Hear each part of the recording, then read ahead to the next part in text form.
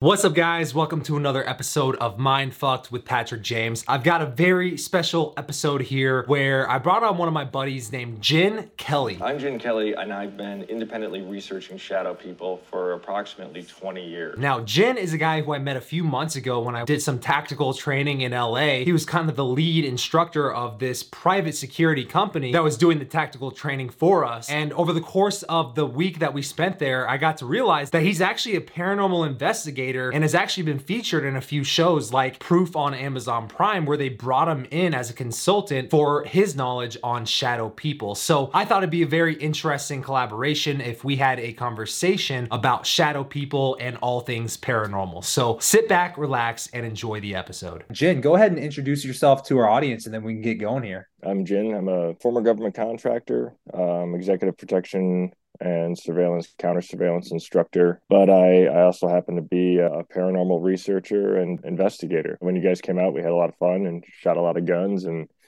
did a lot of things. And when I found out that you were on this channel and it had a paranormal thread, I was kind of interested and wanted to share experiences or theories or anything that we could come up with to kind of further that conversation. So Yeah. yeah. And what's interesting is like my channel, I feel like to me, it's relatively new because I've been doing online content for like close to 8 years now.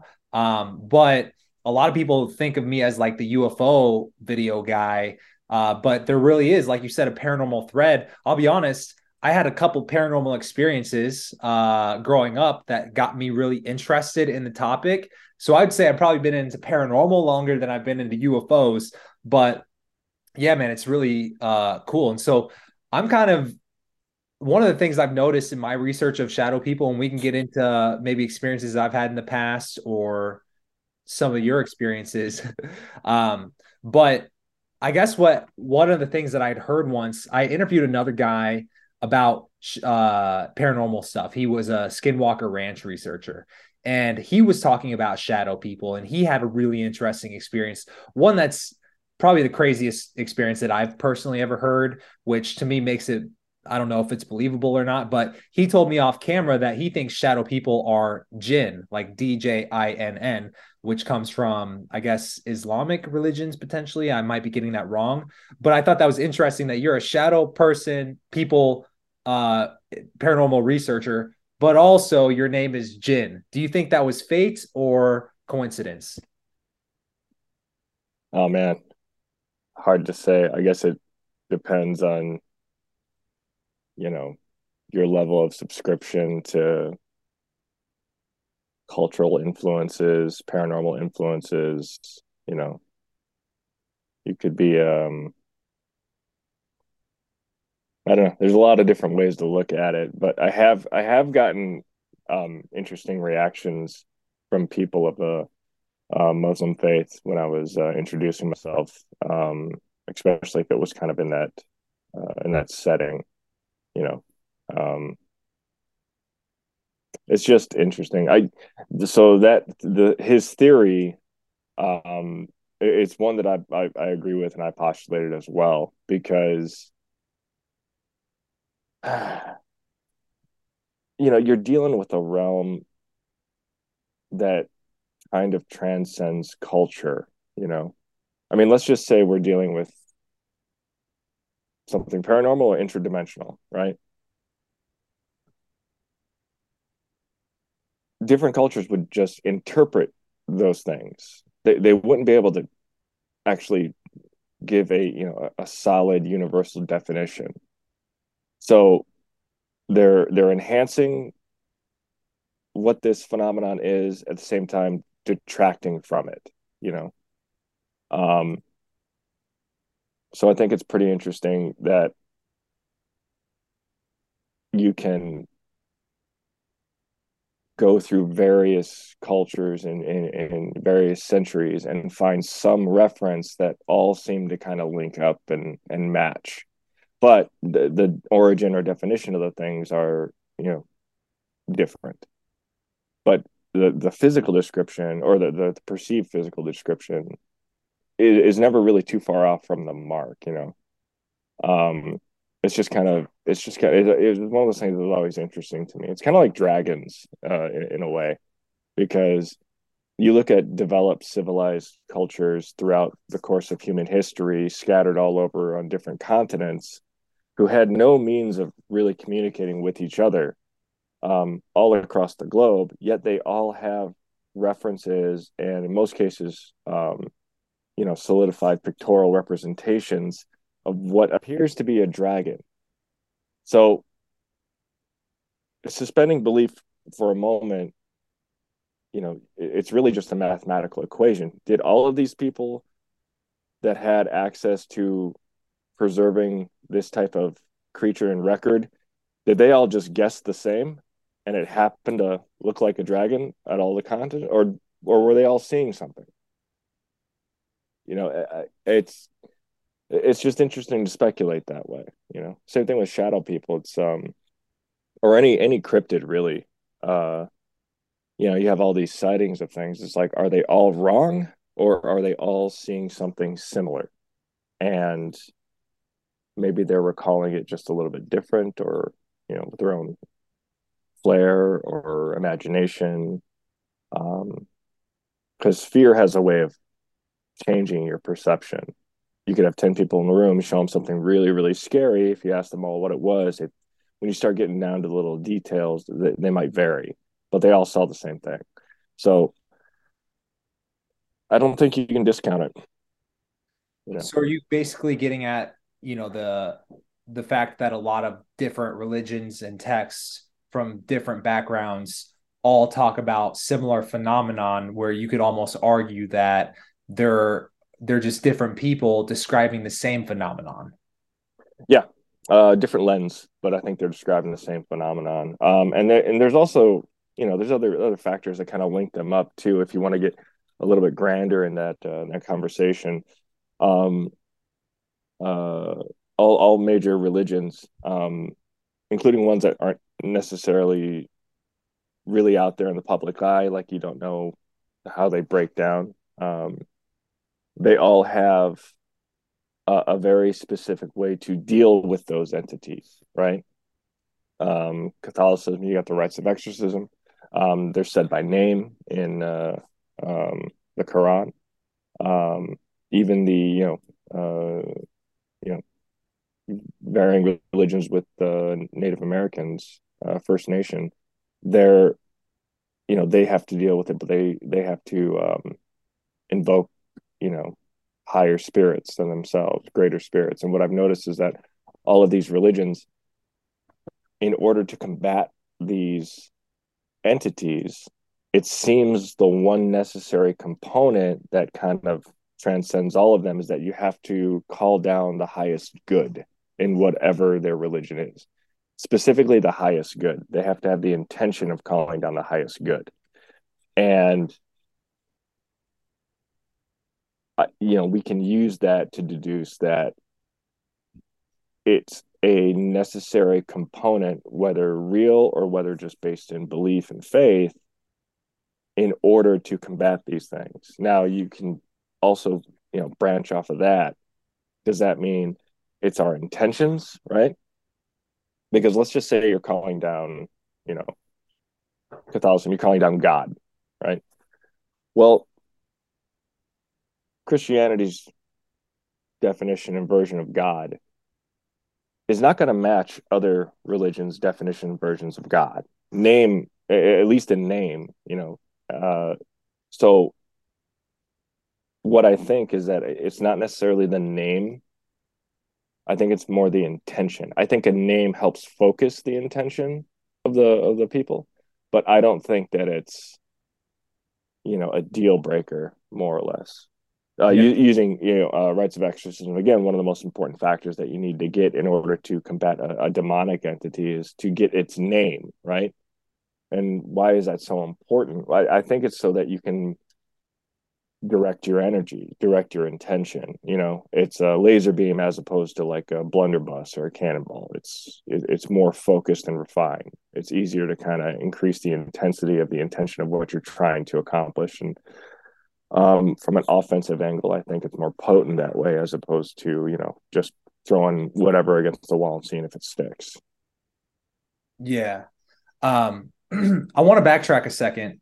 because I really do want to go deeper on your interest in shadow figures in general. But I guess before you got into like before we got on Zoom today, right? Hmm? Um, when you first got interested in the paranormal, was it because of an experience you had? Like, what got you into researching the paranormal and specifically shadow people? Uh, ooh. So I've always I was always kind of drawn to that space, not necessarily shadow people, but uh,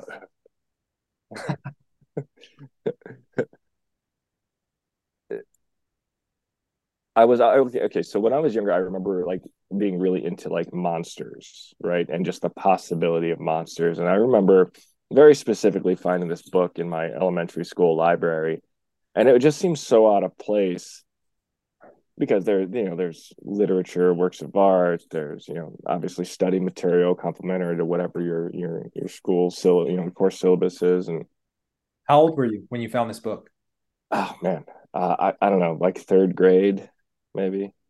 Do you remember the title of the book or what was talked It about? was I remember the cover, but it was something like, I think it was like Myths and Monsters or Monsters and Myths or something like that. But it just kind of opened up, and I opened it up and I'm looking at it, and the first thing it showed was like this, a big, I think it was a Bigfoot, and it had a map in a region. And I remember thinking the first thing when I saw it was like, holy crap, this thing lives over there. And I didn't really, kid, you don't really have an absorption filter, so um I just remember looking at it and being really fascinated for it. And then I just kind of expanded from there and always kind of like enjoying the mythos of various creatures, myths, and lore.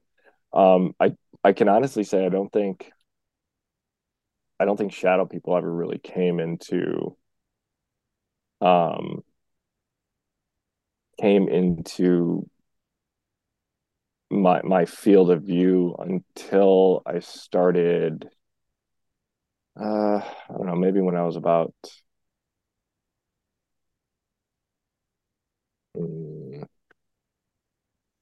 18 or 19, where I think it was just kind of the natural progression of things. You start to fall into, it's like, oh, ghost. I was like, yeah, oh, it could be a demon. Well, what's a demon? Oh, it could be this. Oh, well, what's this? And it just kind of leads and leads and leads. And then I kind of started coming across materials about shadow people. And I found them pretty interesting. Specifically that at the time, specifically, because I was doing a lot of research into sleep and dream uh, interpretations. And, they kind of came, they're a little bit more prevalent there. And then you find out what the word nightmare actually means, and then you kind of find the mythos around that. But at this point, it was all just study. It was all just kind of fun. I had an experience which I had issues explaining what it was that I was dealing with, because it never, you know, it never happens, I guess, the way you think it's going to happen. There's no rhyme or reason. It just kind of happens. Um, I would say a few years back, early on, I got done working at this nightclub that I was running the security at, and it was late, probably about 3:30, I'd say. And I parked my car and I had to walk about a block to my apartment. And as I was walking, I had a backpack on. I'm just late and kind of tired, and I walked past this alleyway that goes. When you look down the alleyway, you can see the back of all these apartments and triplexes, and it's got these overhead lights. And I just kind of stop in the middle of that alleyway as I'm kind of walking straight, and the alleyway's on my left, and I got my bag on, and I kind of stop, and my shoes, untied, and I stop, tie my shoe, I go to pick up my bag, and um, I just get this really weird feeling, you know. Um, it's like someone's watching you, but times 20. It's extra eerie. It's very calm. It's very quiet. It's a clear night. And I look over to my left down this alleyway, and about three, I don't know how to measure this, three overhead lights down, about three and a half overhead lights down, which is, I don't know, maybe like 400 feet or so. Precisely. So yeah, um, I see this black figure, and I'm looking at it, and it's the shape of a man, which is kind of what drew all my attention to it, because the outline of the human figure is the most recognizable thing another person can see. You'll recognize that shape anywhere. Um, and so I kind of was drawn to it, and then uh, the computer wheel on my screen in my brain was just stuck on spinning. It was just in the middle of the screen, just doing that thing as I'm looking at it, because my brain is cycling through the Rolodex trying to figure out what this thing is. What is it? What am I looking at? We do that with everything, but we usually know what everything is pretty fast. And I'm looking at it and I can't figure out what it is. And it was solid, you know. It was solid, it was black. It kind of had this little, you know, slight reflection on its surface, but you know, it could have been just how the light was hitting it. And I couldn't figure out what it was. And it just kept coming closer and closer and closer. Was it But it walk? was, nah, it was floating. It was like, it was, it was floating. I Yeah. didn't really see like steps. And like towards the bottom, it got a little more, or a little less defined. Was And it wearing any like clothing, like a hat or a coat or anything like that? no, not that I could see. It was just kind of like, I don't know, it's just an outline or a shape. Um, and it just kept like coming closer to me, not like aggressively, but enough to definitely get my attention, and enough to make me realize that it's coming towards me. So is this like in the street, or is it like in the bushes? It's in the street. It's in the middle of the alleyway. And that's how you notice it from, like you said, 400 feet away, is because it was in the middle of the street. Yeah, so it had a background that kind of skylined it, you know. I'm curious because, like, to reiterate for people watching this, you do private security for very high profile people. And Yeah. so um, the fact that this stands out to you as paranormal, in what way would that differ? And explaining to someone who doesn't have security experience to just a normal shady character walking up from 400 feet away. What stands out about the differences between those two scenarios? um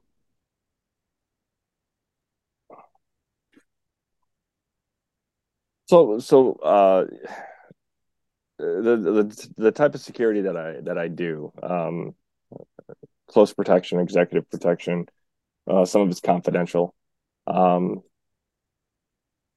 one of the primary things that you learn to do immediately is to assess the threat. You look at whatever you're looking at, and you figure out everything from a threat assessment point of view. You know, um, Capabilities, what you might have to do in a multitude of situations. Do you have to egress? Do you have to attack? Do you have to, try to play it?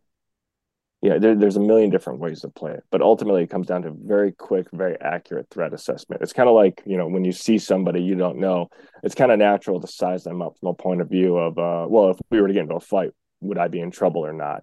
That's kind of in our nature. And so take that type of natural mentality most people have, and kind of multiply that by about five or six. And that's just kind of what I'm trained to do in situations that, I potentially perceive a threat. And it's very methodical. Like I don't get excited when it happens. I don't get flustered. I've been in the game long enough to be thrown into various situations and I'll be okay. Um, so the first thing that happened is when I saw this thing, my brain kind of went into that mode and then it just stopped because, in order to assess the threat, you have to know what it is or at least what it's capable of. And I didn't know either. And that's kind of why, I mean, I was stuck. I wasn't really frozen to fear though. I was frozen because I didn't know what it was. And there's a weird thing that happens to our mind. And when you see something and you don't know what it is, there's this inherent curiosity that takes over because we're trying to figure it out. Like I said, that little disc was spinning and I'm trying to assess what it is I was looking at and I couldn't figure it out. Even though I had, an understanding and I was exposed to um, the paranormal world at that point, it's just not the first thing you think of when you see it. You just, again, I was tired. I just got off work and I was just kind of in a different mindset. And when I saw it, it was like, okay, um, I don't know what you are and you're moving. And so it was pretty surreal. Yeah. So when I saw that kind of changed my, I guess, intensity of which I started studying these things because when you have a personal experience, there's a certain level of doubt that is removed, you know, and I think that when you hold certain things as more likely um, of a point uh, closer to factual, you tend to study a little bit differently as opposed to like a general overview. So do I know what it was? No. Do I know that it was a shadow person? No. You know, but I do know that something I saw was definitely there.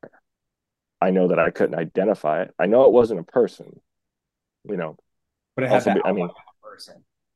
it was the outline of a person, but when it came closer, this is kind of where it you know kicked into higher gear. When it came closer, my kind of my threat index rose, and I I could feel a legitimate fight or flight thing kicking in, except it's kind of pointless to run from something that's a lot faster than you, because then you just die tired. Right. So So you're saying don't run from a bear in the wild. yeah, it's kind of like if there's even at that method, at the fight or flight method, there's like um there's a playbook you can still go by, and at this point I had training kind of ingrained in me, so I that's what I went by, and I dropped my bag and I squared up. I had no idea what was going to happen or what I was going to do or how stupid I looked. I just didn't know if I could outrun it or not. But the other thing is part of me doing that is I live right around the corner. You know, um, whatever this thing is, I don't want to show it where I live. It was just kind of a quick thought that occurred in my mind. You know, So not saying question. yeah. So this thing started 400 feet away from you, approximately 3 blocks, because you said 3 stoplights away, and it started No, no, approaching. no. Not stoplights. Overhead alley lights. It was Oh, okay. in total probably about, I'd say 3/4 to about half a block away Okay. when That it changed started. my understanding of what you're saying. So that's relatively close. That's probably within 150, 200 feet. Yeah, I can easily like next time you're out in LA, I can take you to that spot and show you exactly where it was and yeah, and we'll go at night, so it's the lighting conditions are the same. Yeah.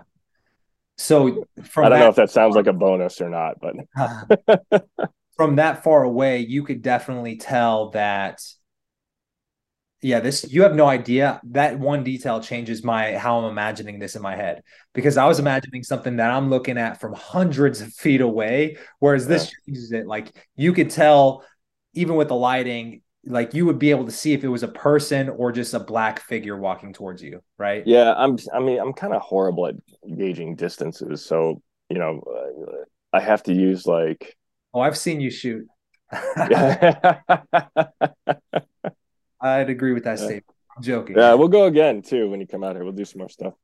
Um, but yeah, man, and when it got close, when I and that's actually kind of what woke me up to that it was coming towards me was the lights because how far away it was, and then like it kept just getting closer and closer, and it would disappear because it's a little bit dark, and then when it come under another light, I would see it again.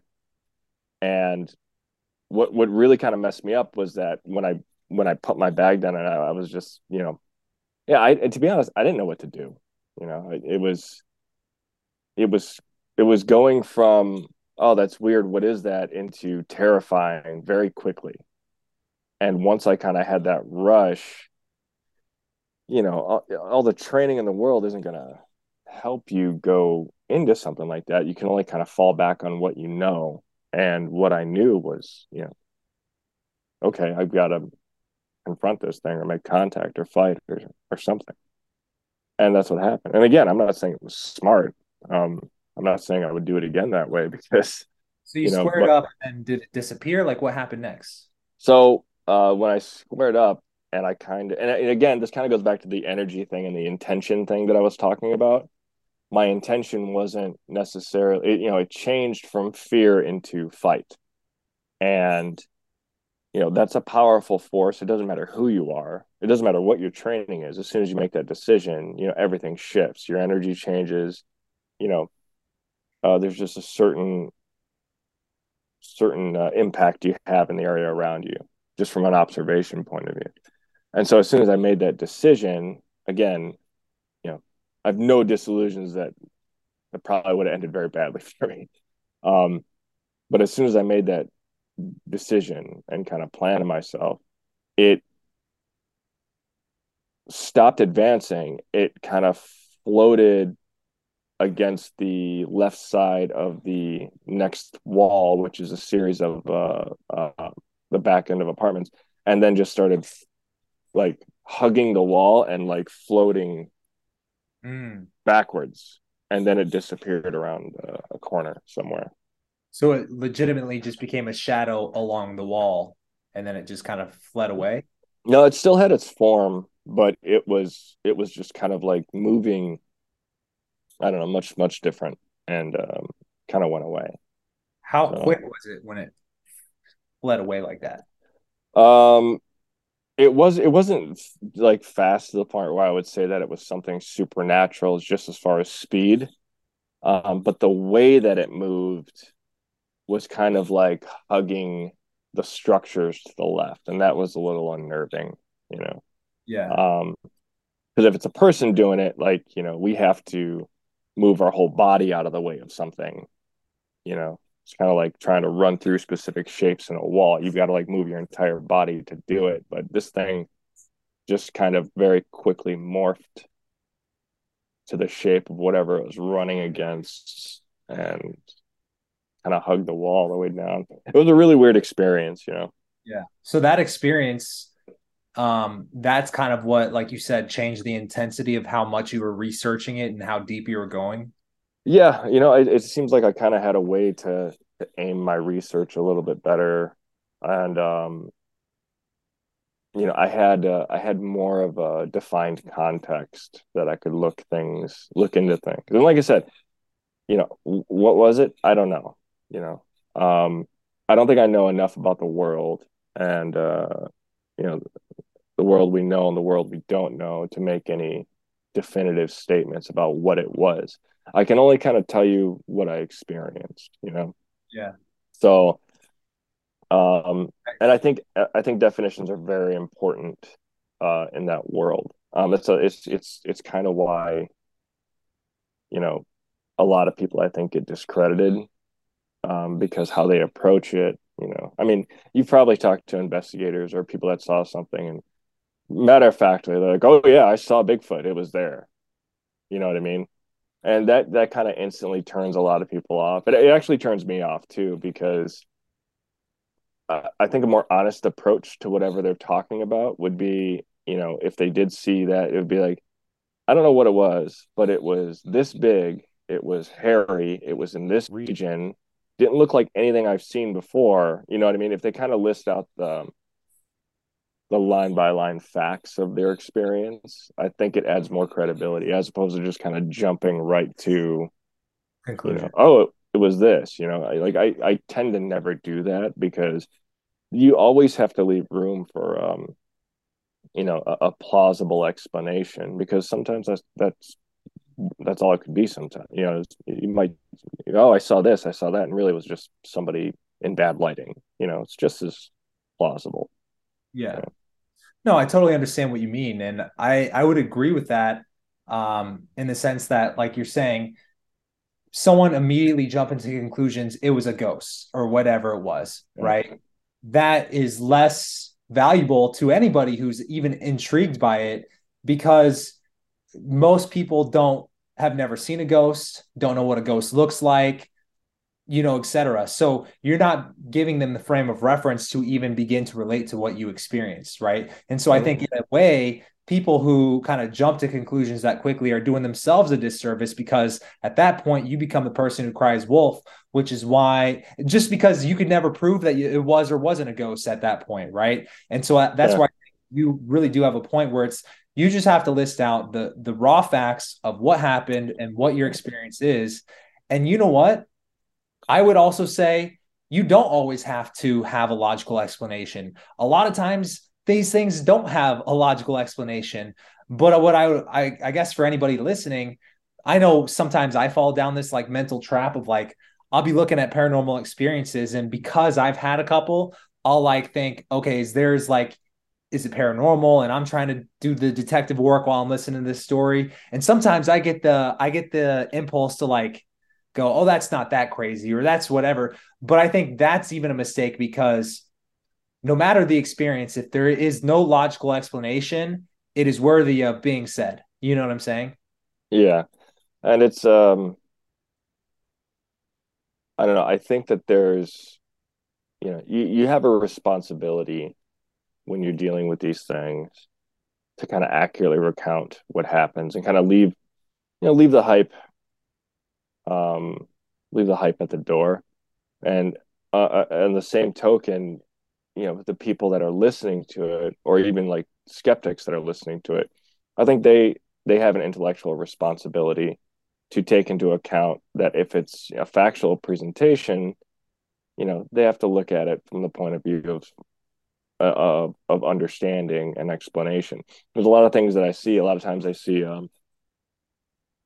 you know, I mean, honestly, it's in a way, it's kind of like weaker people. And I don't mean that, um, in necessarily a negative way. I say weaker people. I mean, people whose minds will not allow them to be a little bit elastic and kind of, you know, go with the flow to see what conclusions they would come to once they've kind of digested all the information. Instead, weaker people are like, "Oh, you're just crazy." You know, it's a very quick dismissive term.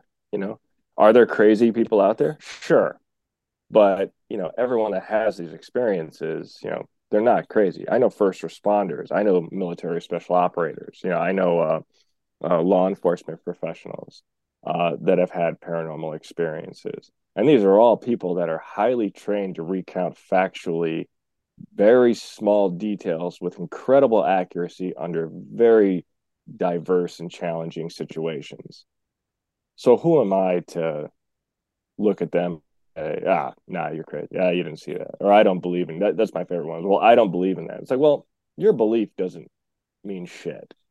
doesn't matter what you believe. It's not your experience. This is what the person experienced. I think when you look at things from a place of reason and logic, you're going to have a much better time trying to define and understand what actually happened, you know?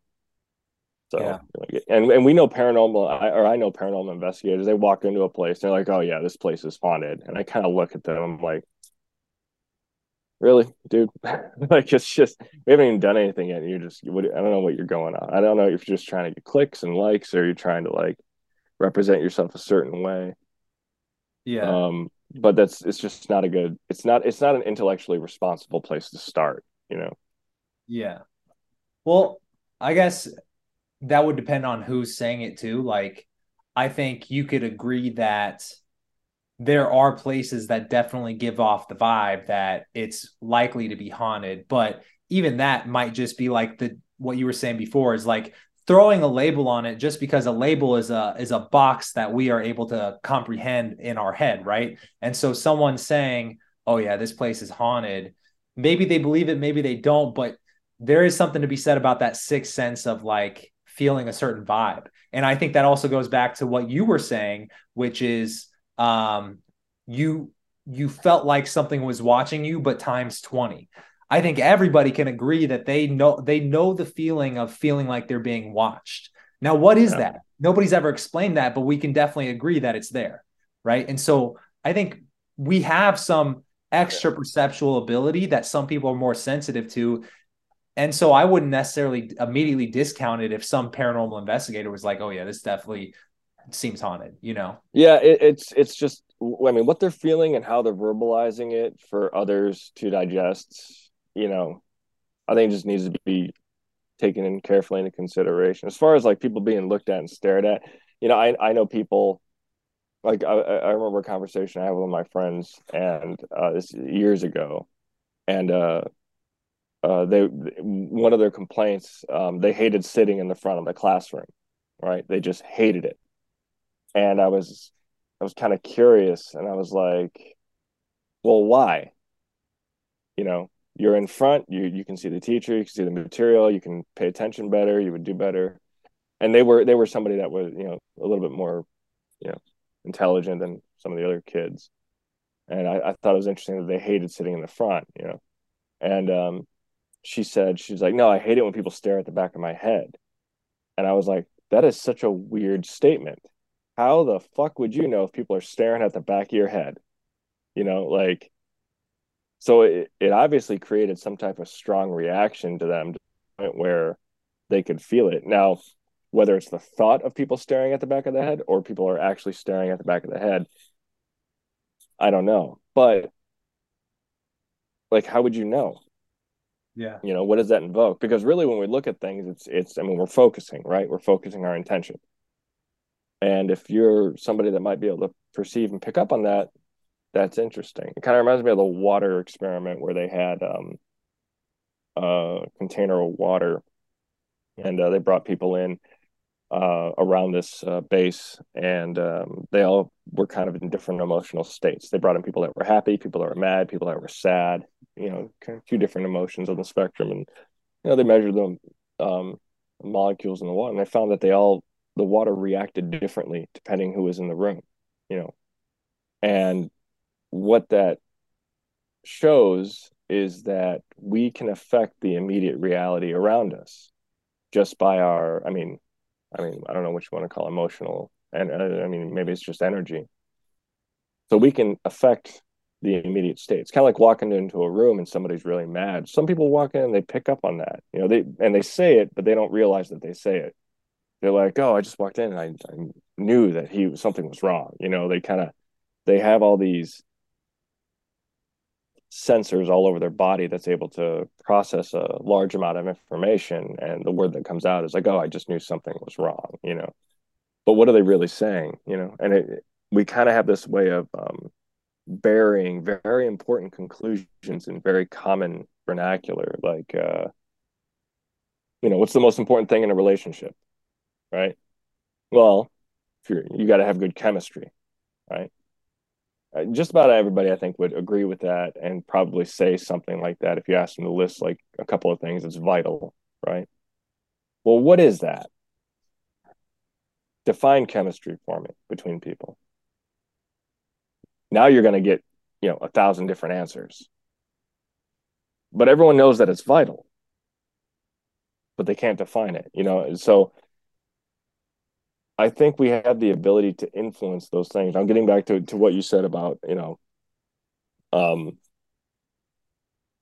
the perception of a place, that there are some places that are creepy. Yeah, absolutely. I agree. Now, let me ask you this. I think, I mean, my experience, you grow up anywhere as a kid, there's kind of always this one house or building that somehow a legend creeps in that it's haunted. You know what I mean? And you usually don't make this conclusion. Usually somebody tells you. It's like, oh yeah, oh that place is haunted. And then all of a sudden you start looking at it a little bit differently, you know. And then let's say you grow up in a town and you stay there for a while. So over the period of like a decade, when you're a kid, you're looking at this place, you just know it's haunted. And then, as kids do, you tell other people, oh, well, that place is haunted. And now all of a sudden you've got hundreds of people in this town that is directing that type of intention and thought at that building over a course of how many years? Do you think that's possible, knowing that we can kind of manipulate reality in that sense? Do you think it's possible that they all of a sudden might make it more haunted or make it haunted when you have all those people focusing that thought and intention? Mm.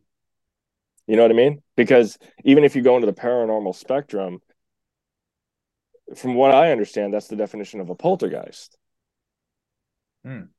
A poltergeist isn't an entity that's hanging on a person it's something that's created generally out of emotional duress, typically by you know younger kids.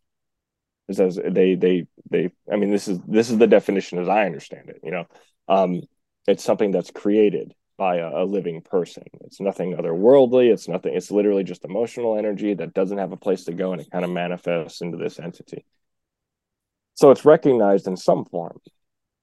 Now, what if it's 1,000 people all focusing something like that? You want to get really scary? What about 1 million? What about 500 million dedicated to a religion where they have that thought? You know what I mean? Like, brings up some very interesting questions. Real quick, if you're enjoying this episode of Mind Fucked, I post these interviews up to a month in advance on my new Patreon. So if you want to see episodes that maybe are too risky to post on YouTube, or even watching these episodes up to a month in advance, check out the Patreon. The link is down in the description. Yeah, I mean, there's so many things that come off of what you just said. One is like the ability to manifest thoughts into things. And I think this is something that I've more recently gotten more open-minded to, which is, how much your thoughts and intentions can affect physical reality. Obviously back in the day when I was in college, so I graduated in 2012, so maybe like 2010, 2011, I'd seen the movie The Secret, right? And it's all about the manifesting reality, manifesting your dreams, the secret, right? And so I kind of went through, believing that, but I was a naive little kid. And then I kind of went through a phase where I thought law of attraction is bullshit and it's all just like whatever. But then I kind of had a couple experiences on psychedelics to where I guess I became more open-minded to the possibility of a spiritual realm. And I've even gone through the ups and downs with like what I think of religion, right? And this brings me back to something I also wanted to bring up, which is what you said, which is like how much of it is actually something that is physically happening that you are witnessing, and how much of it is what you think you're witnessing because you're thinking about it. And like I can relate to that because I used to pray every night. Like I went to a Christian school in elementary school, and I prayed every night before I went to bed. And I did that for many years. I don't currently do that, right? But I remember at the time I would feel like I was, as I was praying, I would feel like I had like a presence watching down on me that was protecting me, right? And I think a lot of people, I think they've actually studied this. A lot of people relate feeling the same types of warming guidance, just soothing energy of like God's got my back or whatever, right? Mm-hmm. But then they've also kind of, so I think the study that I saw years ago, I don't even remember where it was, but they were talking about how that feeling is just a feeling that's created in your brain, and maybe that's just brain chemistry giving you that feeling, right? And that makes sense to me, and I think It, that could also yeah, be it could be, but at the same time, you can't actually say definitively if it's one person's interpretation of that thought and that's what they feel, or if they're feeling the effects of multiple people's interpretation of that thought and they're feeling that effect and it's supporting their view. You know what I mean? Like, how do you know all those people in that one place uh, didn't splash the walls with their energy and it stuck around and it's positive? You know?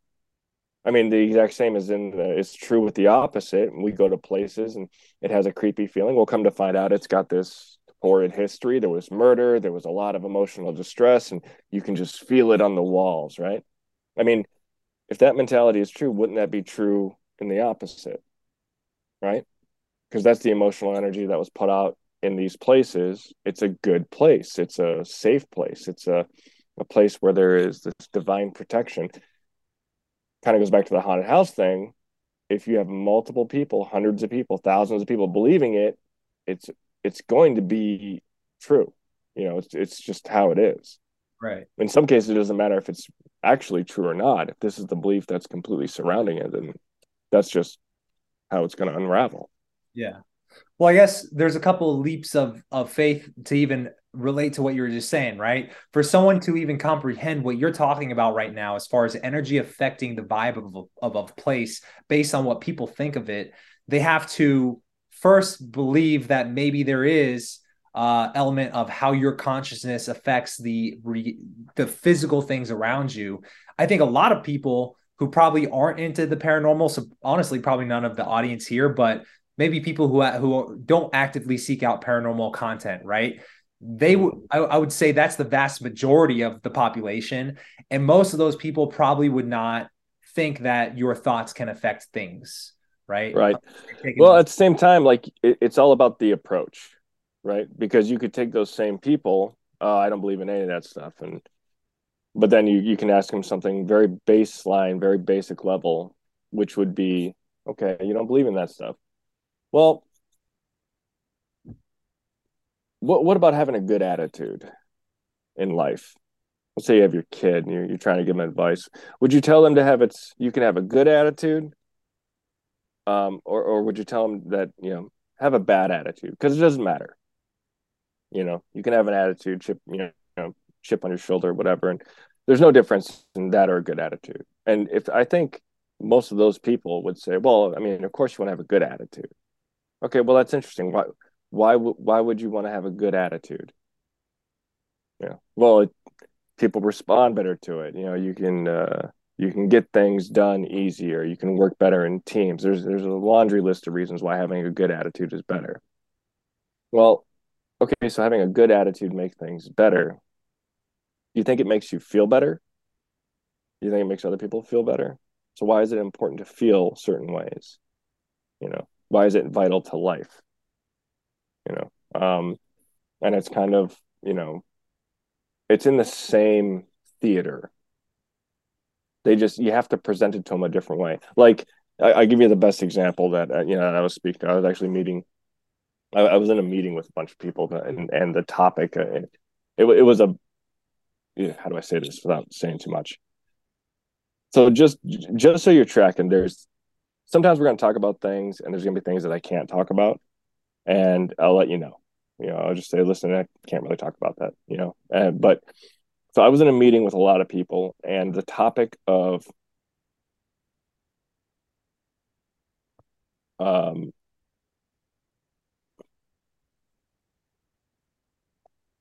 let's just say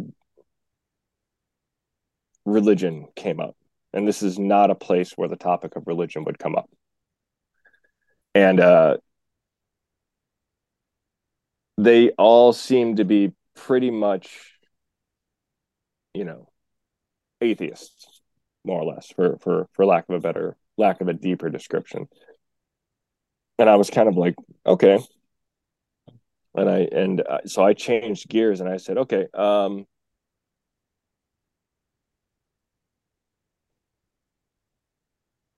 now this wasn't necessarily advocating my stance, but it was kind of advocating the stance that maybe they don't know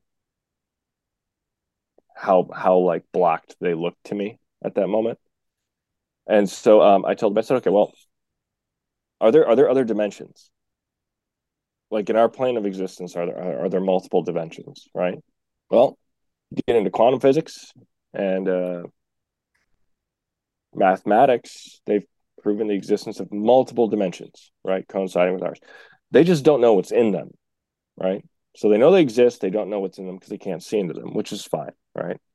And I said, okay, so there's multiple dimensions. Do you think it's possible that in those dimensions there are entities or beings? Just like we exist here, in that dimension, could there be beings? Well, yeah, you don't know what's in that dimension, so it's possible that there could be beings in there. Right. Do you think it's possible that those beings could decide or could be in service to good or evil? Do you think they would have that choice? If they're intelligent beings, that they have that choice? Well, again, yeah. I mean, it's rooted in we don't know what's in that dimension, so of course that's a possibility.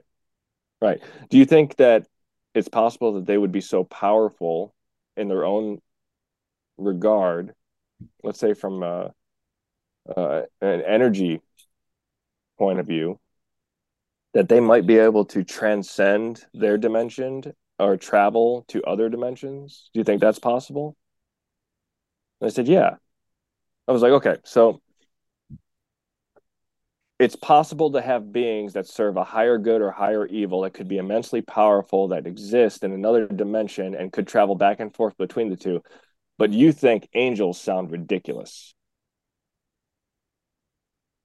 And they kind of just stopped. Or you think demons are ridiculous. And my point is that they get hung up on the title of things.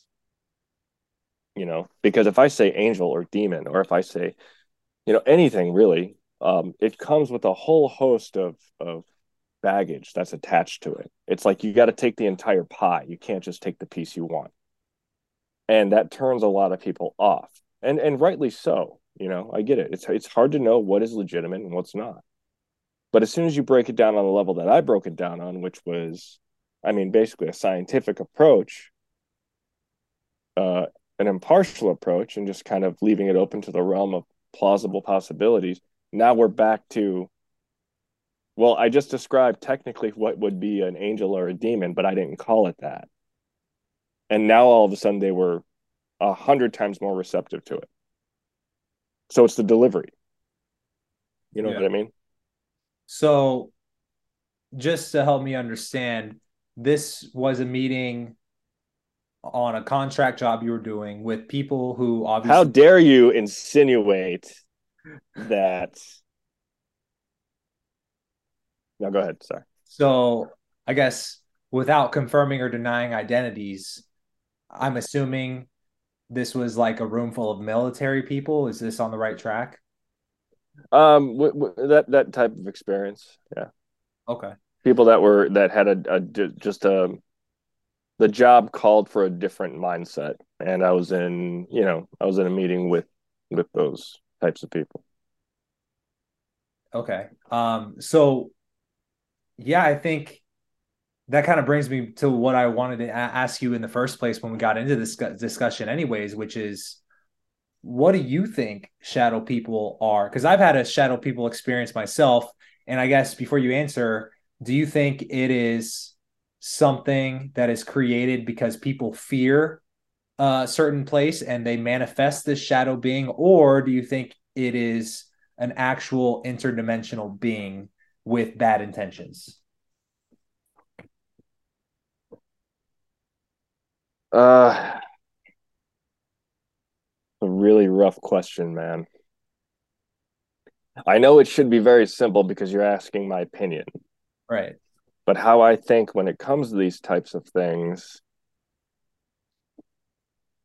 I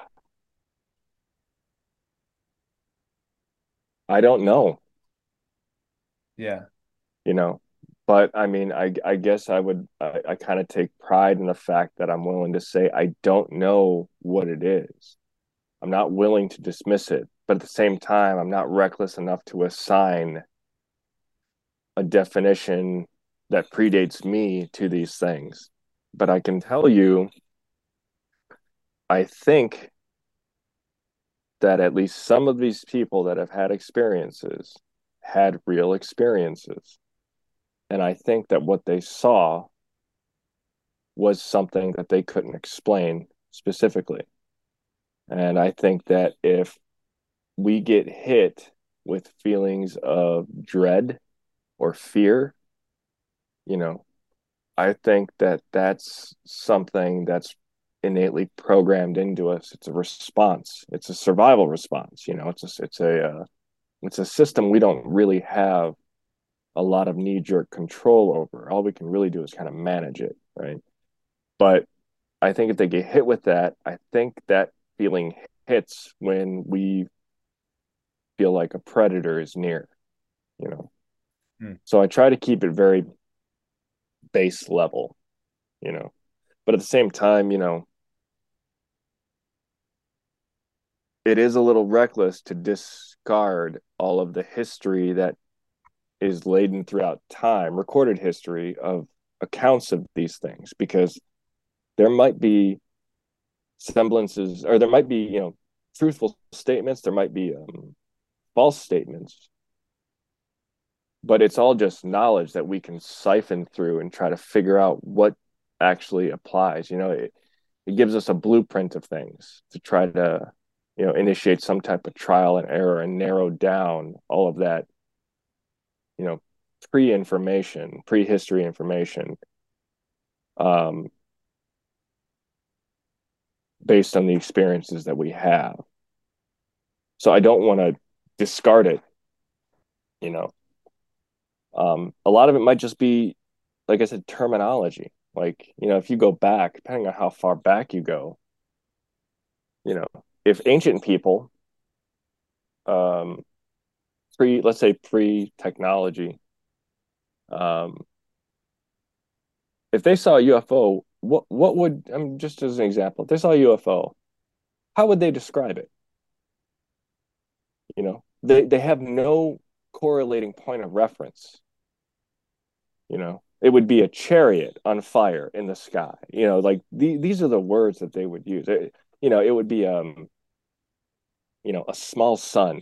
You know, it would be, you know, what if they saw aliens? How would they describe that?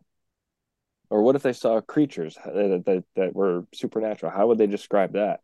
You know, so there's a delusion that there is delusion a word? Yeah, I'll go with it. There's a delusion that happens. It's a word if enough of people agree upon it being a word, like you said. It's true. It's true. It's like meh from The Simpsons. You know, meh became a word because a lot of people just started using it.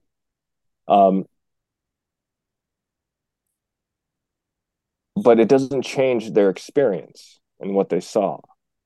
And I think that there is a wealth of knowledge in that if it's recorded, you know. Right. But it depends what lens you look at it through. You know, if you're looking at it through a religious lens, okay. But I mean, if you're talking about, you know, tribes, you know, thousands of years ago, and they're recording something, the language is going to be a little bit different. Yeah. Their interpretation is going to be a little bit different. But I think the core of it, the essence of what it is generally there, and I think it's a good thing to be able to create some type of lexicon that incorporates their knowledge or their experiences. You know, as science progresses, you know, we're getting more and more capable of mapping out things that were just myth and lore. You know, and this isn't just in the paranormal world. I mean, how long ago was the Earth the center of the universe? This was scientific law. If you went against that, you were a you know, a heretic, and you were burned, and you know, you Right. were all kinds of ridiculous things, but it was law, the earth revolved around the sun, the earth was flat at one point. That was science. And if you disagreed with that, you were an idiot. Doctors never washed their hands. Sterilization was never a concern as to why the death rate during surgery in the early days was so high. And all of a sudden, just washing your hands. The guy that suggested maybe if we wash our hands and change our clothes, they put him in jail for being medically irresponsible. So we have this arrogance as humans, as mankind, right? Where it's like the general consensus does not dictate, actual knowledge. It doesn't dictate truth. Yeah. The truth is the truth. It doesn't matter if one person believes it or everyone believes it. It's just a matter of, finding the pathway to get there. And it's always sensitive when you do it, because you're not, half the time you're not even running into, you're not running into the scenario of like, oh, I just need to see proof. And then you show the person proof. And it's like, okay, well, here's proof of this thing. And you show it to them. You're not running into that most of the time when it comes to paranormal. You're running into cognitive dissonance, which is coming from something else entirely. It could be an experience when they're young. It could be religion. It could be how your parents brought you up. It's like, oh, I can't do that because it's something that's ingrained in the subconscious and it's dictating their reaction to things without them actually giving an honest reaction to things. So how you bring it up is pretty interesting. I know a guy in Hollywood, he had an apartment in Burbank, and he described to me, now he's a big guy. He does not scare easy. And he's a scrapper. And he described to me some of the most definitive proof to be an eyewitness to, some of the most definitive proof that there was some paranormal activity at this place, like voices, doors slamming in front of him, like repeatedly, things flying off shelves, seeing figures walking around. And at the end of all that, and I was like, oh, so what do you think it was? Do you think it was paranormal? And he goes, oh, I wouldn't say that. I don't know. And I'm like, what? Like, how do you, there's some people out there, when it comes to this type of stuff, they're the type of people that have to be punched in the face before they know they're in a fight. Yeah. And that's the type of mentality that you're dealing with. So there's an important distinction to make here, because, I guess going back to the original question, like, what do you think it is? Right. And I think we can talk all day with any field of anything, the mental flaw in giving things a label. Right. However, I think it really depends on the mental framework at which you're trying to analyze something. Right. And so, for example, everything you're saying, there's nothing necessarily right or wrong with any of it, right? And I exactly see your point. So I would classify that as like the philosophical standpoint. Philosophy goes into, kind of describing like the mental errors that go into the ways of thinking and looking at a situation objectively, right? Whereas here, I guess what I'm trying to go for is like, I guess where my lens that I typically use is like the journalistic standpoint. And from that, with that means, all that means is like, I'm trying to find the most definitive answer, whether it's the right or wrong answer or not, right? The most logical one. And I think the important distinction here is that in order to do that, you have to at some point be able to put labels on things, even if they're just ways to kind of categorize things in your head, right? And so I guess that's where I was more curious about is like, in your research, I guarantee that and even in your experience and the people you've talked to, you've been able to form some strong opinions on what you do or don't think it is. And I guess I'm more curious, if you put on the journalistic lens for a second, where do you tend to lean? Do you think it is more interdimensional, or do you think it is more phenomenal, just like enough energy is accumulated in one place from a lot of people, I think those things are intertwined. If you want my current opinion on that specific type of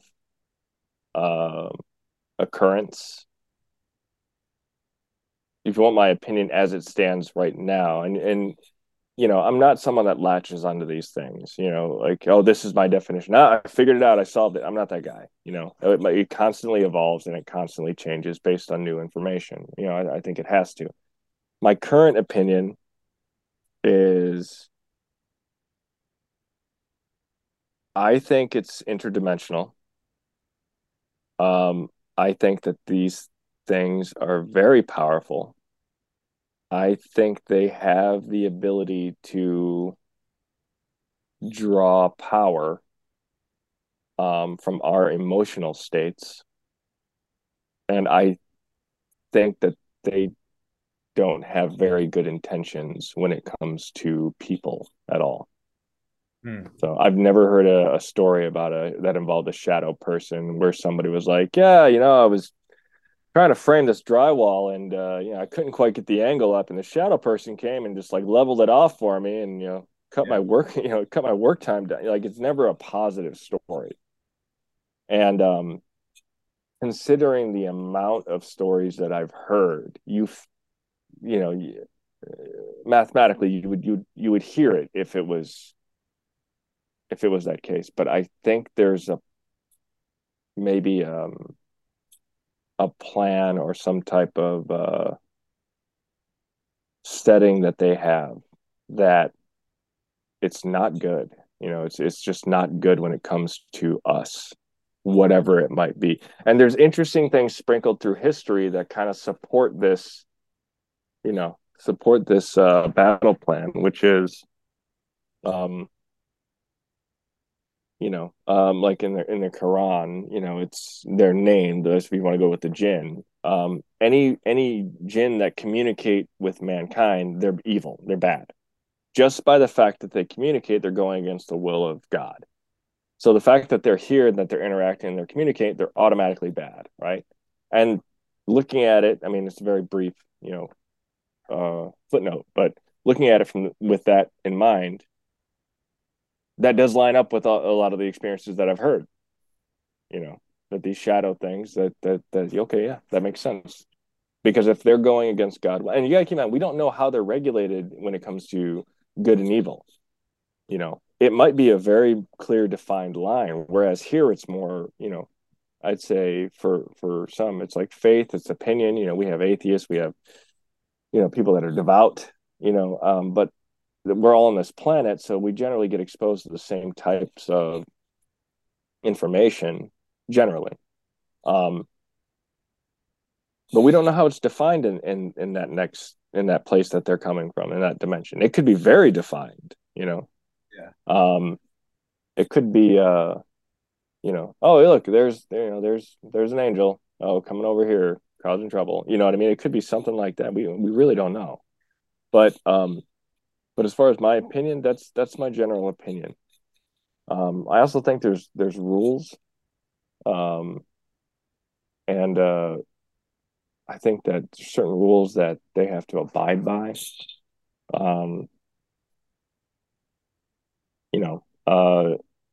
just interesting.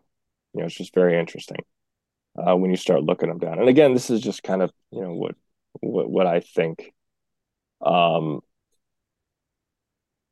What I think about that phenomenon.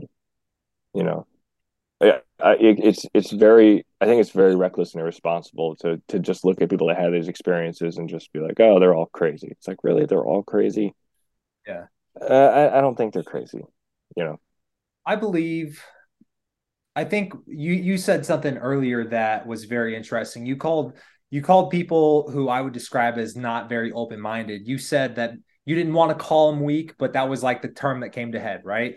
To me, it's really just about like, I don't think they're necessarily weak, but it's more just people are naturally resistant to change.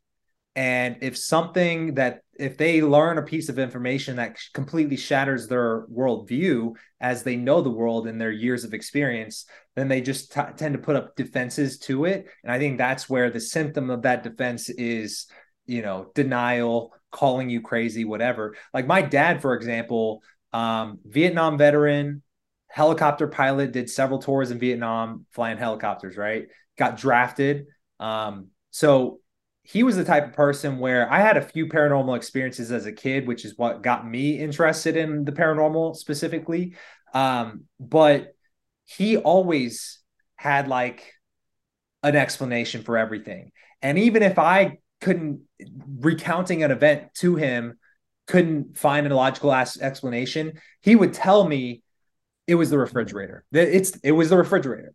And it was just like, how can you completely discount everything and boil it down to it being the fucking refrigerator when it clearly to me was not the refrigerator? And and so I wouldn't call him weak, but I would call him not very open-minded to things that shatter his worldview. I remember I had like an example where in high school there was this like this website called peteranswers.com. Have you ever heard of it? No. So the concept is it's a website where you basically it's a web page and it's like it's an online psychic or whatever. And it's like, oh Okay. my God, I can ask it any question and it will tell me the answer, right? Right. And so what you have to do is you have to type in your question and it tell out the answer. And so it was a prank online for a long time because if when typing in the question, if you hit the period on your keyboard, you type in the answer, it'll look like you're typing out a question. And then you hit period to end the answer, and then you finish typing out the question in reality. And so the person on the keyboard had like it was always the person on the keyboard who was typing in. If they were the one typing in the question, it would give crazy answers, right? And Okay. so I did it to my dad, knowing that he was a huge skeptic, and he immediately I saw his world shattering in front of him. He had no explanation for it. Like, what color is the person standing next to me wearing? Things like that. Like, you had to be in the room to know. And Right. after about 5 to 10 minutes of pacing around our fucking basement, around our computer, I'm in high school when this is happening. He goes, "We're bugged. There's a bug in the house. I want you to turn off the computer." And so he will find a lot. They will go Yeah. through all these mental hoops to just be like, there's a logical explanation because his worldview, his law in his head is there always has to be a logical explanation, right? And I think that is essentially what I would say has to be a label that we all need to agree upon. One label I have to agree upon is what is paranormal. And for me, paranormal goes down to the root of the word para and norm, right? Which literally means outside the norm, outside of what regularly happens. Yeah. And so if we can all agree upon that, then even if you're a skeptic, you have to look at certain situations and say, this is a paranormal experience because there is no logical explanation, right? Mm-hmm. I don't know. Those were just my thoughts on that. And I guess it seems like to me that you your opinions based on what you've seen tend to go more into the definition of jinn, which from my understanding, and correct me if I'm wrong, is really just an interdimensional being in is it the Muslim religion Yeah. where it talks about it? And are they like are they basically the Christian equivalent to what Christians refer to as demons? Uh, Sort of. Um, I kind of like in layman's terms, I can break it down like this from what I've studied is that the jinn were basically humans beta, you know. If I'm if and this is not really my opinion, I'm kind of paraphrasing just what I've learned. It was the first test of humans, and they're not all that dissimilar from us, you know. They have relationships. They choose to serve God. Some choose not to. They have free will. They're very powerful from an energy standpoint, and they don't, they live very long. They have very long lives. And so that's kind of what it was. And from what I understand, the world of the jinn and angels and um, those mixings was pretty common. It wasn't because they were more powerful, they had more tools in their tool belt, and it wasn't um it wasn't that uncommon to see them kicking it. Now in the Muslim faith, basically Lucifer, you know was the most benevolent of the jinn. Lucifer was I think his name was Shaitan. um, for the jinn. And the jinn roamed the earth, and God unveiled man to the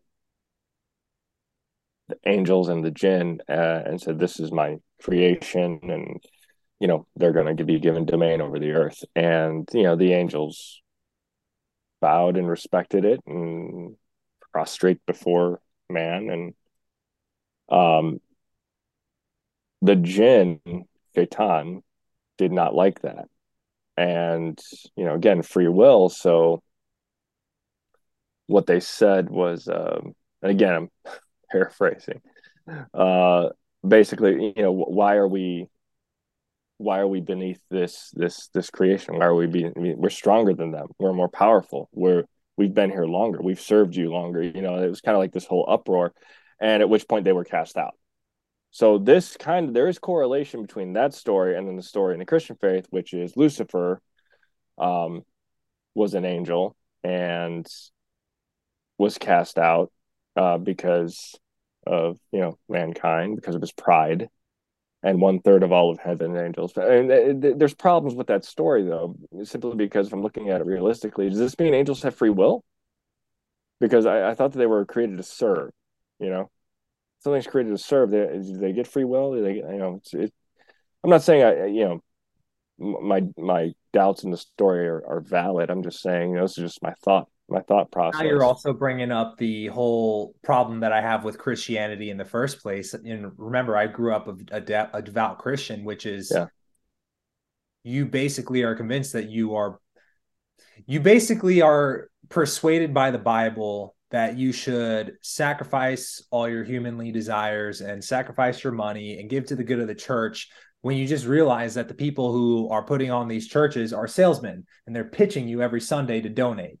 And I saw through the whole thing where it's just a massive not mind control, but it's a massive scheme, essentially, to make money that most people just willingly give into because they're taught and bred from the beginning that chapter 1, Genesis, if you ignore my rules, I'll banish you from paradise and you'll go to hell for the rest of eternity. So you better listen to everything I say. And then the rest of the book is parables to get you to donate your money to the church. And basically, but at the same time, it has good guidelines because it keeps people in line, but it is control, right? It is trying to keep you in a certain line of thinking and really giving your life to the church, right? Yeah, even, and it's, you need a bad guy, you need a villain. You know what I mean? That's being all good and all that is fine, but it doesn't unify everybody. There's a lot of people that just kind of want to stick to themselves, and there's nothing wrong with that. But the great unifier is the enemy. You know what I mean? Because we have to focus on an enemy. This is true in the case of war. This is true in the case of pretty much all human history. If there's opposing sides, you have to vilify the enemy. And Christianity, most religions, they vilify some form of Satan or Lucifer, whatever you want to call them. They vilify that. Like, how effective would Christianity be if there was no Satan? And what is, the whole hellfire and brimstone and all that stuff? That was a poetic license used by writers over the course of history, like Dante's Inferno. There's no mention of hellfire in the Bible. There's no burning, there's no, you know what I mean, it's not like that. I mean, if I remember correctly, if I'm recalling it correctly, hell is basically defined as being removed from the sight of God, and that's all it is. Now, technically, I guess if we're looking at it from our point of view, we wouldn't really know what that is because we wouldn't have comparables. But what does that mean exactly? There's a lot of interesting hijacks that have happened over the course of human history. You know what I mean? Like, even the Vatican, they have their sealed library. The Vatican's its own country. You can't just walk into the Vatican library and say, "Yeah, I want to check out, the Dead Sea Scrolls and see, compare them to my notes." You're not allowed to do that. It's like, well, why is information forbidden like that? If it's in service to, let's just say, God, if it's in service to, specific types of religion, why would it be restricted? That doesn't make any sense to me. It should be open source, far as I'm concerned. Right. So it's a lot. It's a big undertaking. When I say weak, I don't mean weak like, because I prefaced it with I don't say this as a negative, right? I say weak because it takes a certain amount of undefined strength in order to seek out things that go against what you currently believe.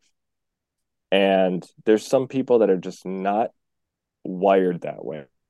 They're just not up to that task. They don't have the fortitude in that specific regard to actively seek things that go against their current thought processes. So that's what I meant when I said weak. So I agree with you. Like, I know some very tough individuals that, you bring up this type of stuff and they're just like, nah, no, it doesn't exist. You know what I mean? And it's like, what are you basing this on?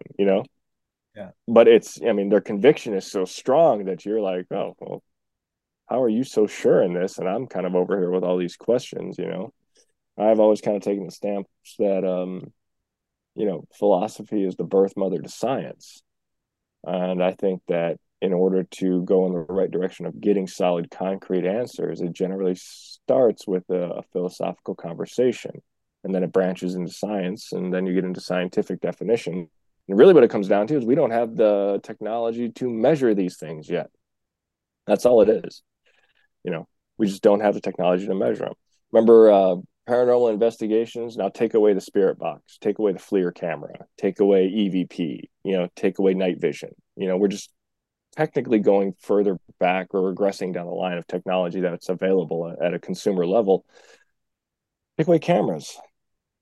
Now we're just using our memory recall. I think it's an area that's getting consistently more defined the further we advance on the spectrum of technology that's available to consumers. I think we're getting closer and closer to that. So, for someone to say no, it just doesn't exist, it's like, really? Well, I got a ton of other questions I need to ask you, because if you got these definitive answers, I'd love to pick your brain.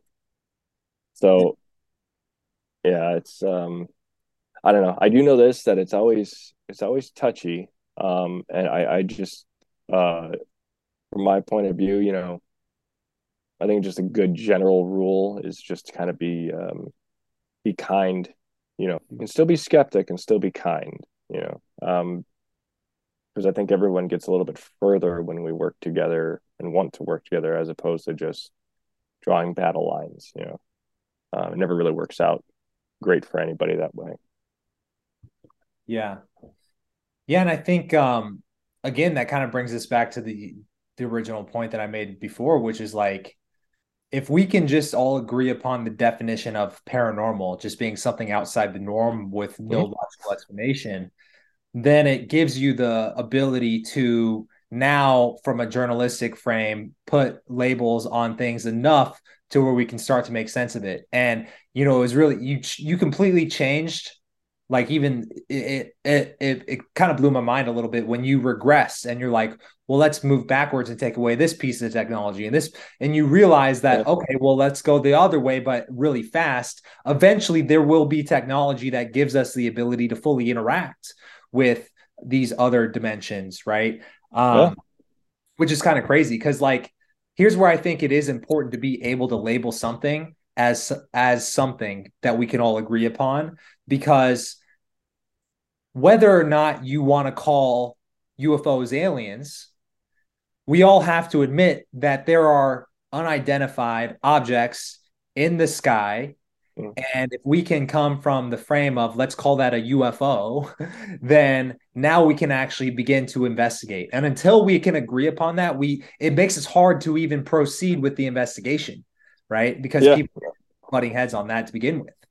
It's got this career-ending emotional baggage that comes with it, even though the term it is clearly defined as unidentified flying object, and that's so generic. But if you're an airline pilot, and you don't claim to see a UFO, like they will ground you.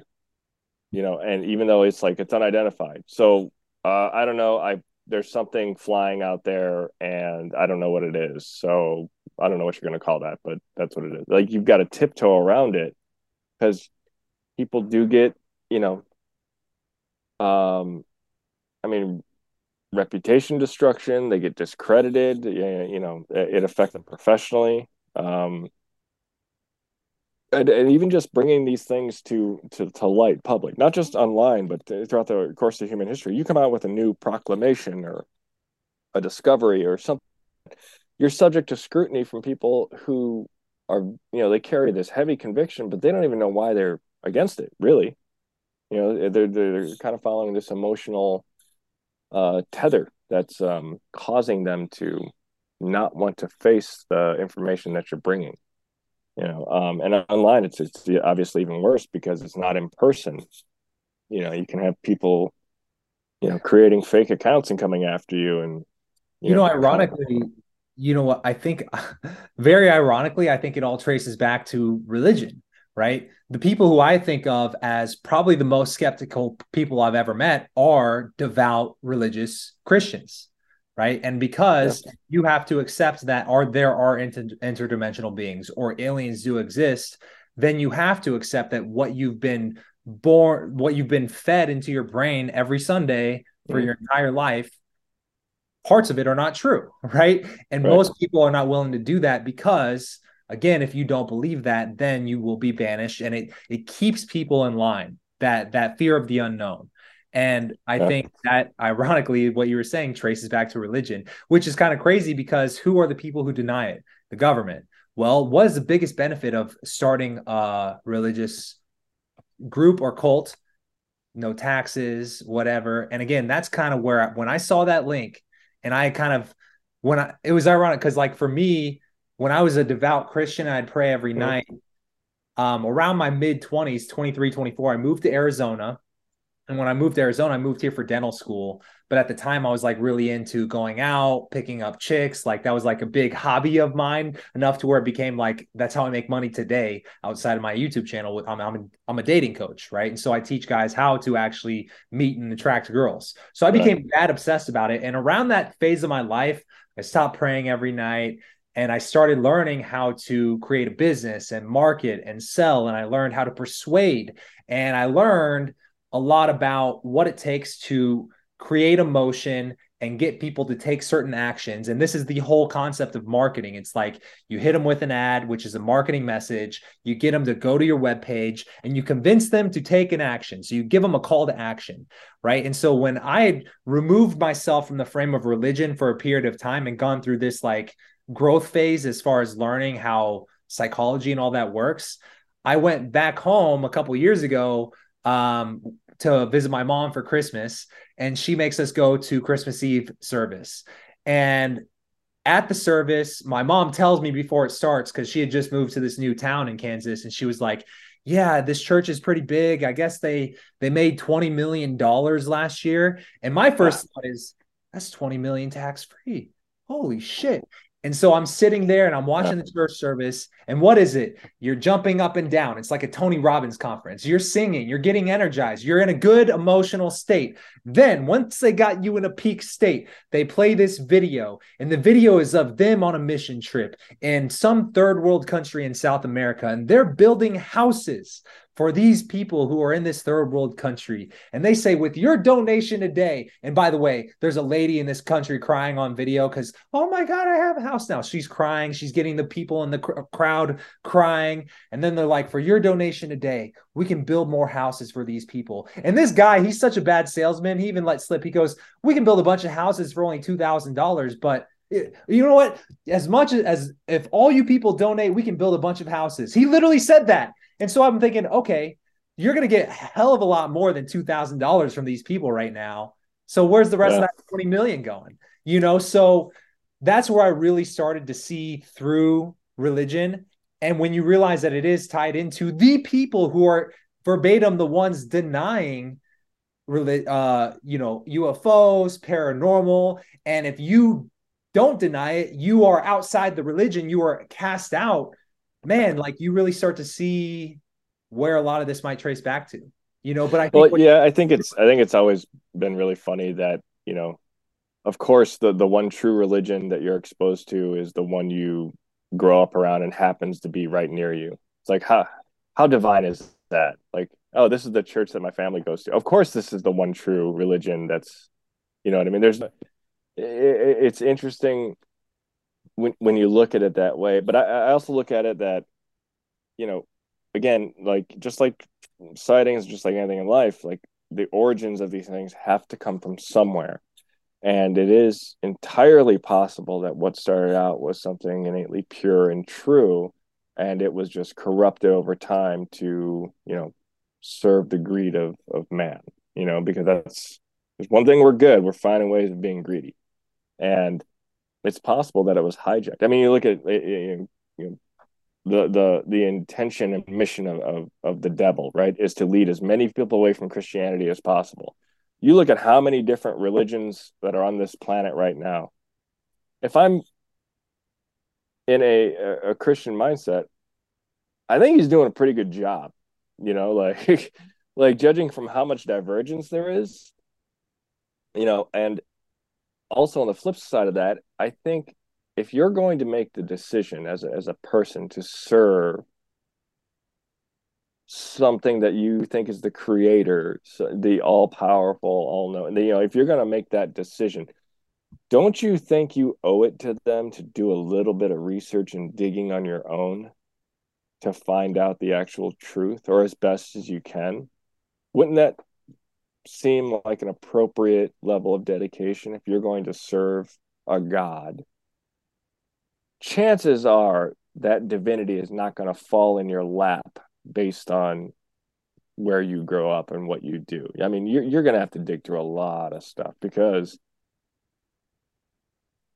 look what happens to people that are, exposed and are indoctrinated into cults. You know, like they think that's the true religion, or that's whatever, and it's the most mind-blowing question is, what's the difference between a cult and a religion? Marketing, branding.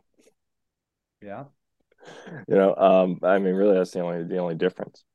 But it's like, again, it kind of goes. I mean, you can go further back into religion. I mean, and you can postulate very interesting things based on. I mean, religion. I mean, arguably, what controls the world? Religion and politics, right? I don't think anybody would disagree with that. By the way, what's taboo to talk around the dinner table? Religion and politics. Don't you think that's weird? Yeah. Like who came up? I wonder who came up with that marketing campaign. Well, I think there's a logical explanation to that for sure, which is you don't want to start fights with people because everybody's going to have a different opinion. Well, you don't want everyone to be on the same page discussing what's right and wrong. You want them to obey.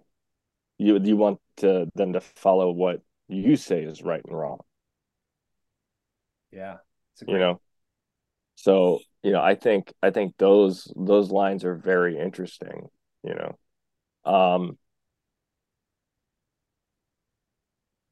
those things rule the world. Don't you think you should talk about them? Yeah. But I think here's what blows my mind is, like, there are certain phenomenon that if you can step outside the box, that is the religious mindset, and you can kind of look at it objectively. Okay, here's what happened. Here's why it's outside the norm. Now let's try to actually find an explanation. It doesn't matter whether you like the explanation or not, but if everybody's getting the same conclusion, then there's something to be said about it, right? And so, yeah, and it's very important to make that distinction if they're making the same conclusion willingly or if they're making the same conclusion under duress. If you have a different opinion, are you prosecuted for it? Are you persecuted for it? Is there a negative hiccup that you're going to hit? Is your business going to suffer? Is your personal health and well-being, is your family going to suffer if you dissent, right? And that's a big one. And I think people they're not necessarily mindful of that trap, because you're looking at psychological operations, you're like a psyop program. It's not a government conspiracy. It's not mysticism. If you bombard somebody with the same message day in and day out, 30 to 60 days, their opinion will change regardless of their opinion when they started. That's just how we work. That's how our subconscious mind works. Our conscious mind makes those decisions based on new information. Subconscious mind is literally that system that was formed between the ages of 0 and 7 to keep us alive. You know, you turn on the oven, the gas doesn't catch right away. It has a fireball. You make that jerk reaction back. You think you consciously made that decision to jerk back?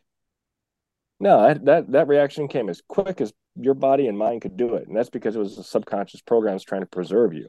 As soon as something gets into the subconscious mind, that's a program that's just going to run. And it's going to run and it's going to dictate your conscious behavior. Except we don't really know. We're not aware of it. You know? How often do you have family members or people that you know are friends that they're constantly screwing up, and somebody's definition of their behavior is always, well, you know how they are, or that's just how they are. It's like, that's a bullshit answer, because that's where the problem is. As soon as something enters the subconscious program of your mind, that's when things start to get dangerous, because now we're at its mercy. So you put those thoughts into somebody's head subconsciously, you run the same message over and over and over. For instance, like a 24-hour news cycle. And if they start repeating the same catchphrases, if they start repeating the same thing, eventually you're going to start recognizing that, and you're going to start adjusting to be more accepting of whatever message it is. That's just how we work as people, Well, have you ever heard about that experiment they did with like spraying the monkeys with the hose when they went for the bananas? You ever heard about that experiment? Yeah, I guess for this, I mean, it's the same concept. For the people who are listening, I'll give a quick rundown. But basically, there was an experiment where they put 5 monkeys in a cage and they just left them there. And then they pinned like a bunch of bananas at the top of the cage. And then as soon as one of the monkeys started to go for the bananas, they sprayed the monkey with cold water, like a fucking fire hose of water. And it like hurt the monkey, but it also kind of shamed him in front of the other monkeys. And what was interesting is what happened next is another monkey eventually would go for the bananas, but instead of spraying the monkey with the hose, before they could even do that, all the other monkeys pulled that second monkey down and started beating the fuck out of him. And what happened was they actually kept this going for a little bit, to where now it's like understood, if you go for the bananas, we're going to beat the fuck out of you. And they started replacing these monkeys one by one. And pretty soon they had generations of new monkeys in there. None of them had been sprayed with a water hose, but all of them knew one thing: if you go for the fucking bananas, you're going to get your ass beat. And so that was very interesting, because that's exactly what you're saying, which is like, some people don't even realize that they're caught in this fucking, essentially a matrix. You're caught in the matrix, but you don't realize it because you were born into it. It's all you have ever known. And you can even get into the genetic memory argument, which I think is really interesting. Geneticists classify most DNA as junk DNA, but the amount of storage capacity that they have is insane. And it's like, do we remember things that are passed down from our ancestors? Do we have a way of accessing it? Well, I mean, it's not that unbelievable of a thing. They had animals that were raised completely indoors in captivity, and when they were rescued, they went outside and they didn't experience grass or the sun. And I remember one instance, I want to say it was foxes. There's a bunch of foxes that got let out for the first time because they were raised completely in captivity from breeders, and a hawk flew overhead, and they heard the hawk screech, and they instantly identified it as a predator, and they instantly sought shelter. And it's like, that's a very specific reaction for something, I don't know what it is, and so that came from somewhere. Is that a genetic memory passed down? Because they have found, the experiment they did with fleas, right? They put the lid on the jar with the fleas. All the fleas would jump, but they would slam into the jar lid. And then the next generation of fleas, when they would jump just underneath the jar lid, even though they had an experience slamming into it. So I don't know. program belief and its impact and how it's passed down, there's something definitely left to be explored there. And I don't think we're any different, to be honest. You know, I think we have these beliefs that are imparted on us, you know, that we carry with us, and biases take over, and we're influenced, and it's very hard to kind of find common ground and a solid foundation when you're looking into the realm of things that are essentially unknown or undefined. And really the only thing you can do is build a solid base to try to come to the best conclusions that you can come to. And like I said, I think it's intertwined with technology, but it's, I don't know, it's really interesting. It's really interesting stuff. Yeah. I'd be remiss about if I didn't bring this up before we kind of get remiss. I had an experience with a shadow figure that is, I guess, formerly known on the internet as the Hat Man. I guess what was interesting to me, and for anybody listening to this, you know, I have a video about my experience where I show like actual pictures of the room and the house and whatnot. But, and that's on my YouTube channel if you want to check that out. But my experience with the Hat Man, I guess my experience with it was I had seen it every night that I spent the night in that one room, pretty much all throughout high school. So for me, it was like my sophomore year through my senior year after we moved into that house, right? And it was my dad's house. They were divorced, so I was only there part-time anyways. And so I stopped seeing it when I always got the vibe that if I had told anybody that I was seeing this, that it wouldn't show itself. And that's kind of comes down to like kind of similar to your experience, to where as soon as you stood your ground to it, it scurried off.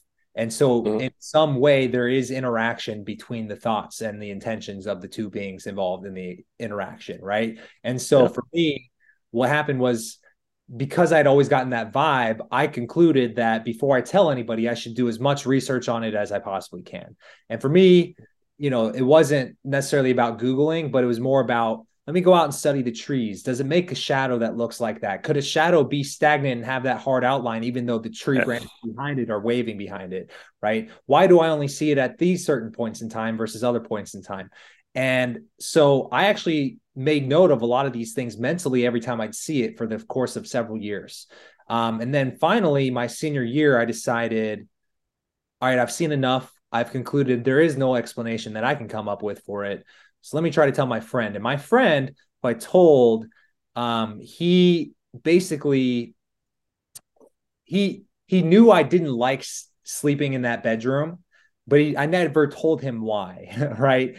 And I'd gotten to the point where I could see this thing essentially on command, right? I learned that it was only in that room when all the lights were down, there was no lights on. It was even more visible at night when, you know, there was no light outside, but the trees outside covered the room enough to where even during the day, if all the lights were off, you could still see it in the windowsill, right?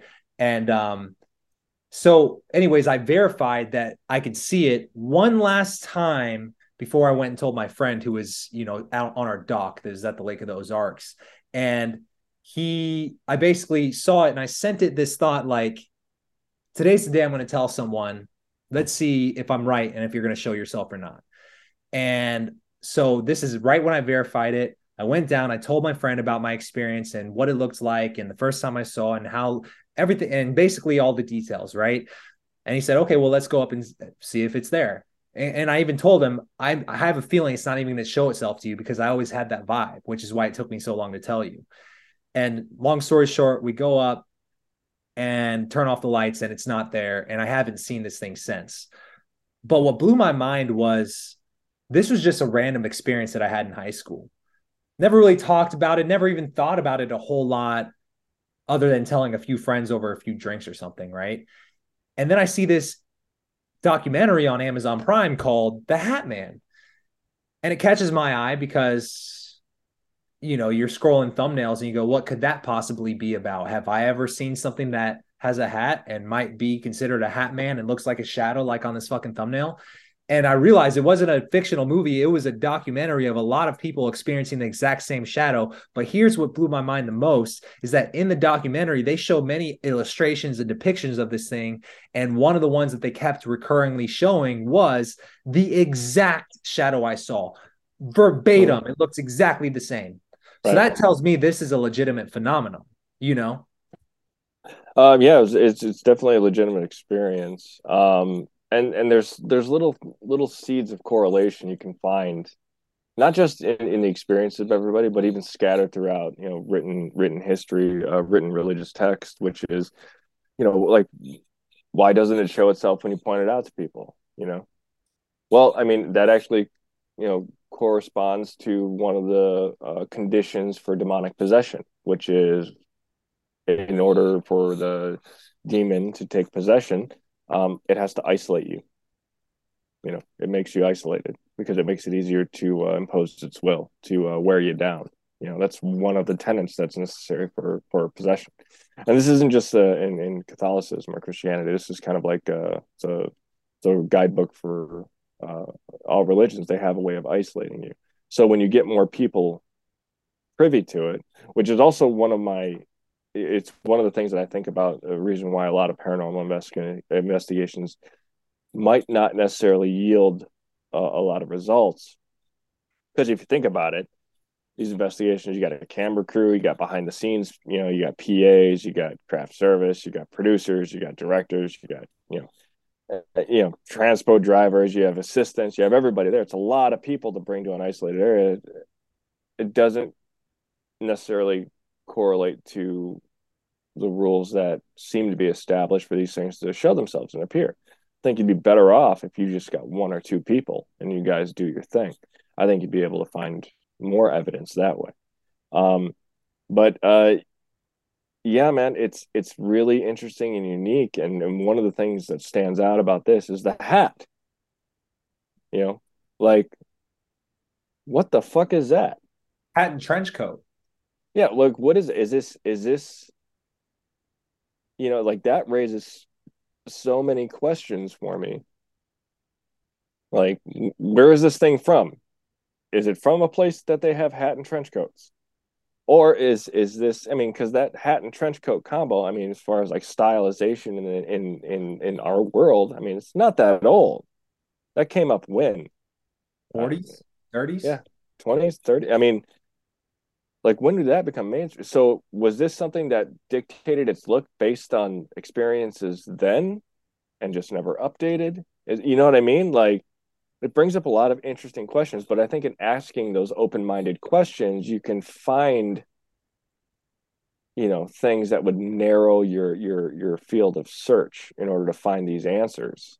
You ever seen those videos of like people put like the beads on like this subwoofer, and if they vibrate at a frequency, it'll form this crazy geometric shape? Yes. You ever seen those? So as you're describing that, I think I wondered what if, because I've always wondered, even before I saw the Hat Man documentary, is this one of those things that's just so outside my realm of reality that my mind is giving it form based off of something I can conceptualize? Okay, right? so possible, but the thing is like multiple people are experiencing the same form. So I don't think it's something that's originating from the individual experiencing the event. I think it's something that's being projected from the individual that's perpetrating the event. Right. That's what logic would tell me, that it's a choice that was made on that end. What if, just like the beads on the speaker form into a crazy shape when a certain frequency is vibrated, what if our brains interpret a certain frequency in that shape? And so maybe a certain phenomenon involving frequency was happening in that point in space, to where any human observers, their brain interprets that frequency as that shape that our brains conceptualize. Does that make sense? Yeah, I think that it's possible. I mean, it kind of so I'm familiar with Tesla, and he's got one of his expressions that stands out in my head, or one of his findings or quotes that stands out in my head is, if you want to understand the secrets of the universe, think in terms of energy, frequency, and vibration. And vibration and frequency, it's kind of proven that those have ways of messing us up, taking us outside of what we control and implementing things that, even frequencies just underneath the sound decibel that we can normally hear affect us, or things that are over it normally affect us. There are different tones that can affect our behavior and perception. I think it's possible, but I mean, then that would mean that whatever is doing it has the frequency or vibration to put out for its perception to be viewed as something that's wearing a trench coat and a hat. And I don't think that's just an accidental interpretation, because you have to look at intelligent design. I don't think that's an accidental interpretation that is put out there for us to discover. I think that's a projection that was consciously made by whatever the entity is. You know what I mean? And I think it's that on purpose, because it's too frequent to be an accident, right? The number of accounts, it's too frequent to just be a random occurrence. I've never heard someone say it's like, oh, it's a shadow person, but instead, they didn't have like a top hat or like a fedora. Well, what kind of hat they had? Oh, they had like a giraffe balloon animal hat. I thought that was kind of weird. It's like you never hear that. It's always a very distinct brim. It's always, it's a specific kind of hat. It varies a little bit, but the design doesn't really change that much. And you have to think that that's done on purpose, because you got to keep in mind, you're not just crossing, interpretation boundaries and lines. You're crossing cultural boundaries and lines where this type of garment, that type of hat, and that type of coat never existed, was never prevalent in those societies. Right. You don't see top hats in the Middle East. You don't see trench coats, like overseas in tropical climates. It's just not something that's a normal item to wear in those areas, but you get the same reports. Yeah. So it's just kind of interesting, like when you look at those different things and exploring them. The only thing I can know is that what I experience, and from what other people that I know have experienced, it's something, and it's definitely supernatural. It's definitely paranormal. And I think that, it's tangible to the point where it should be investigated. Yeah. What's crazy is speaking of like seeing it across the world, right? You and I were talking on the phone the other night. We were talking about this thing called the catacombs, which is like this underground graveyard slash maze under, is it London or one of those cities in the UK? I think it's in Paris. I think it's in France. Yeah. Okay, France. I saw a video of these paranormal investigators, Sam and Colby. They actually gone down there, and in one of the rooms that they had filmed in their video was a picture of the Hat Man, right, wearing the wide brimmed hat. And the story behind that picture, that was some guy had gotten lost down there and spent like weeks in that dark room, and he kept seeing that figure, so he drew it on the wall. So that was crazy to me. That's interesting. Yeah. Yeah, I mean, like, it's just hard to figure out what it is, you know what I mean? Like where its origin is, it's just difficult, You're in that moment. You're not thinking about communicating. You're like, oh, great, it's the Hat Man. Hey man, where are you from? Like this isn't these are the knee-jerk reactions that you get, But more importantly, is like, why is this thing appearing to people?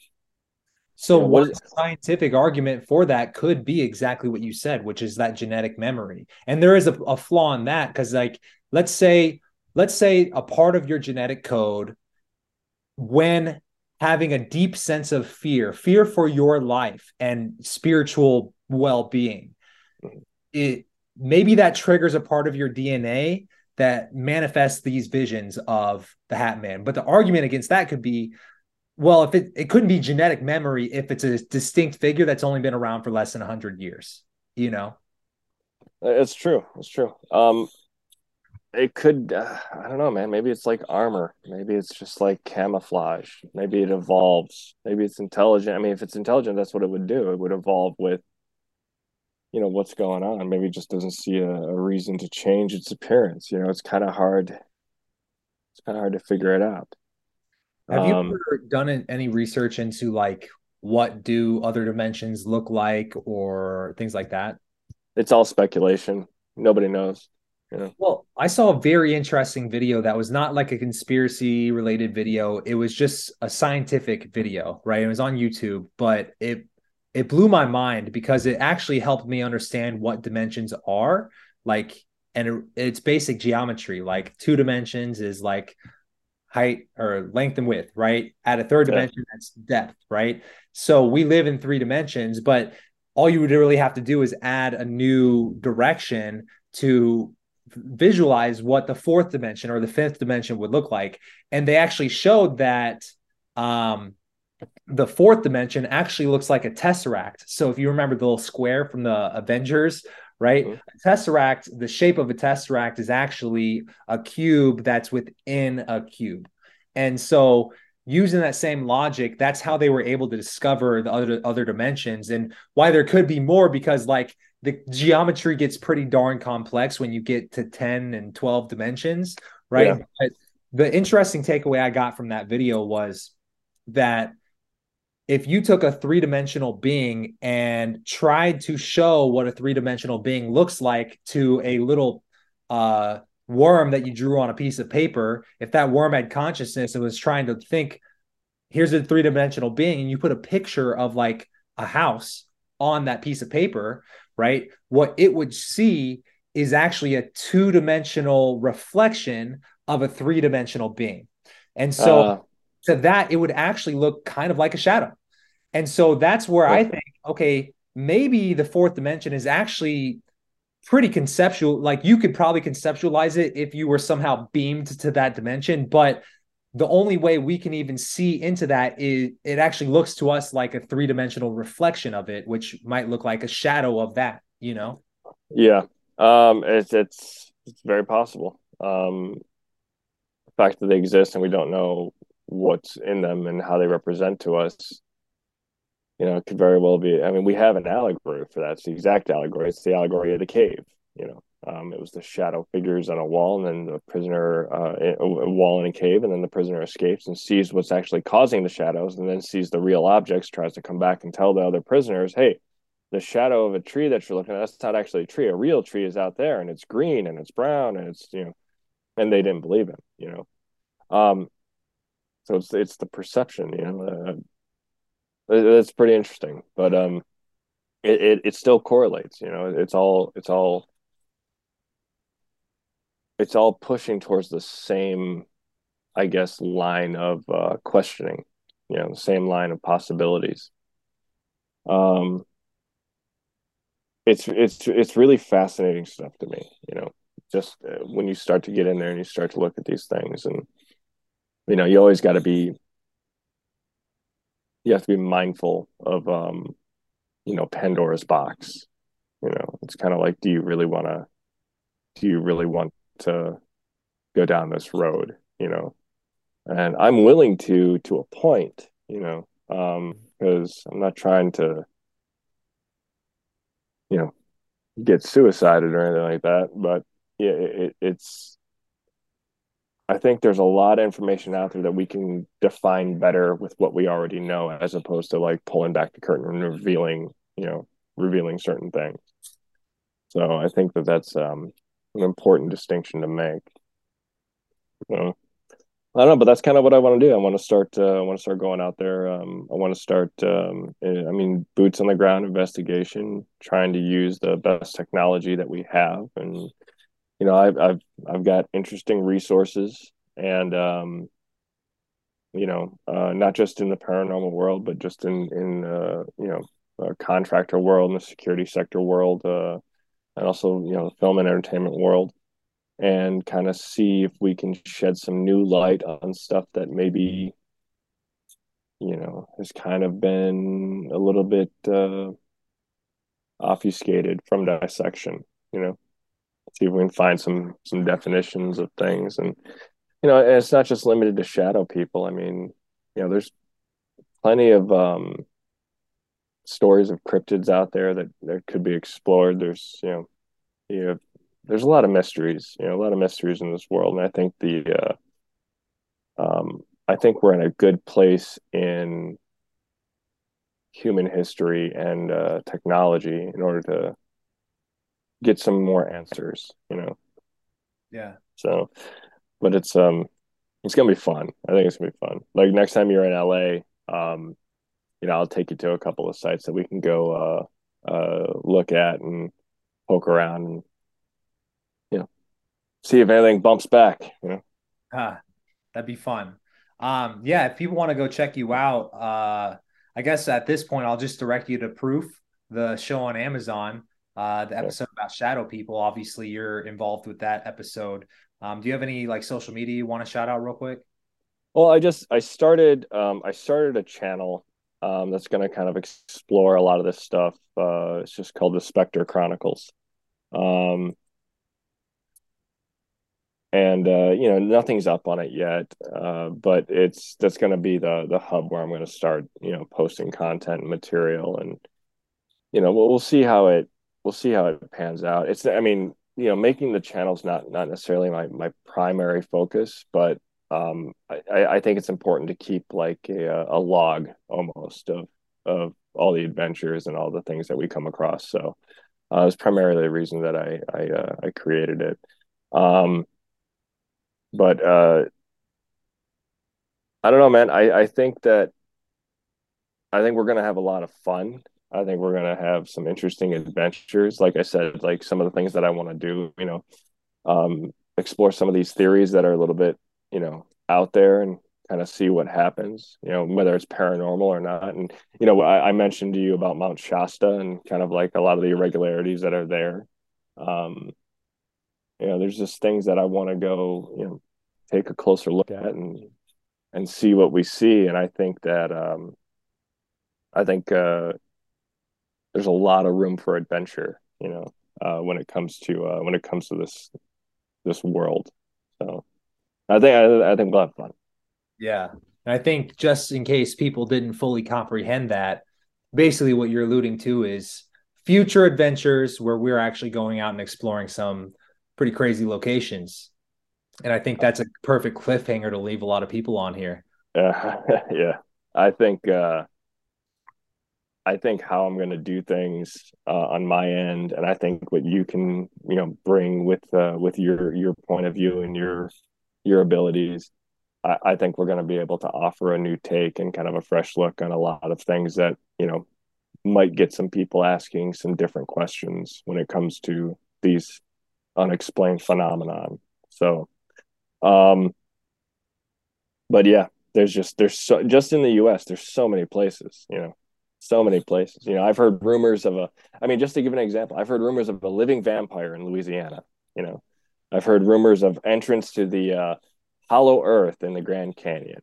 I've heard rumors of UFO phenomenon at Mount Shasta.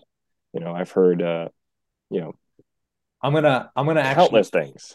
I'm probably gonna bleep out half of what you said because I've had a few people known to I know that copying content is a real thing. So I want to save those ideas so we're the first ones to announce it on our channel.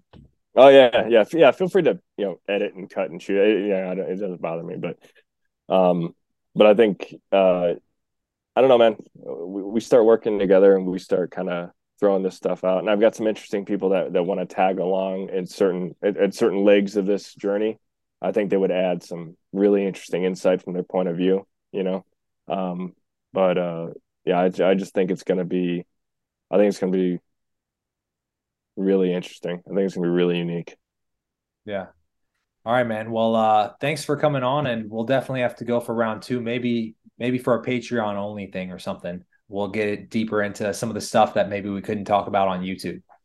Oh yeah, for sure. I'll kind of yeah, I mean, as far as the YouTube space and kind of this space, more about it than I do, obviously. So, I'll be more than happy to kind of follow your lead on those types of endeavors. But I know there's certain topics that I would never touch on YouTube. Yeah.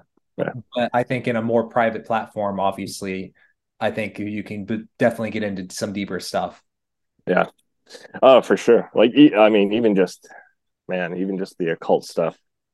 Um, I know a lot of people that have had experiences with that out here at levels that, it's kind of hard to understand, Yeah. but it's, You know, it's interesting talking about like private platform or like ability to post whatever you want. I got an email from this website called Rumble the other day.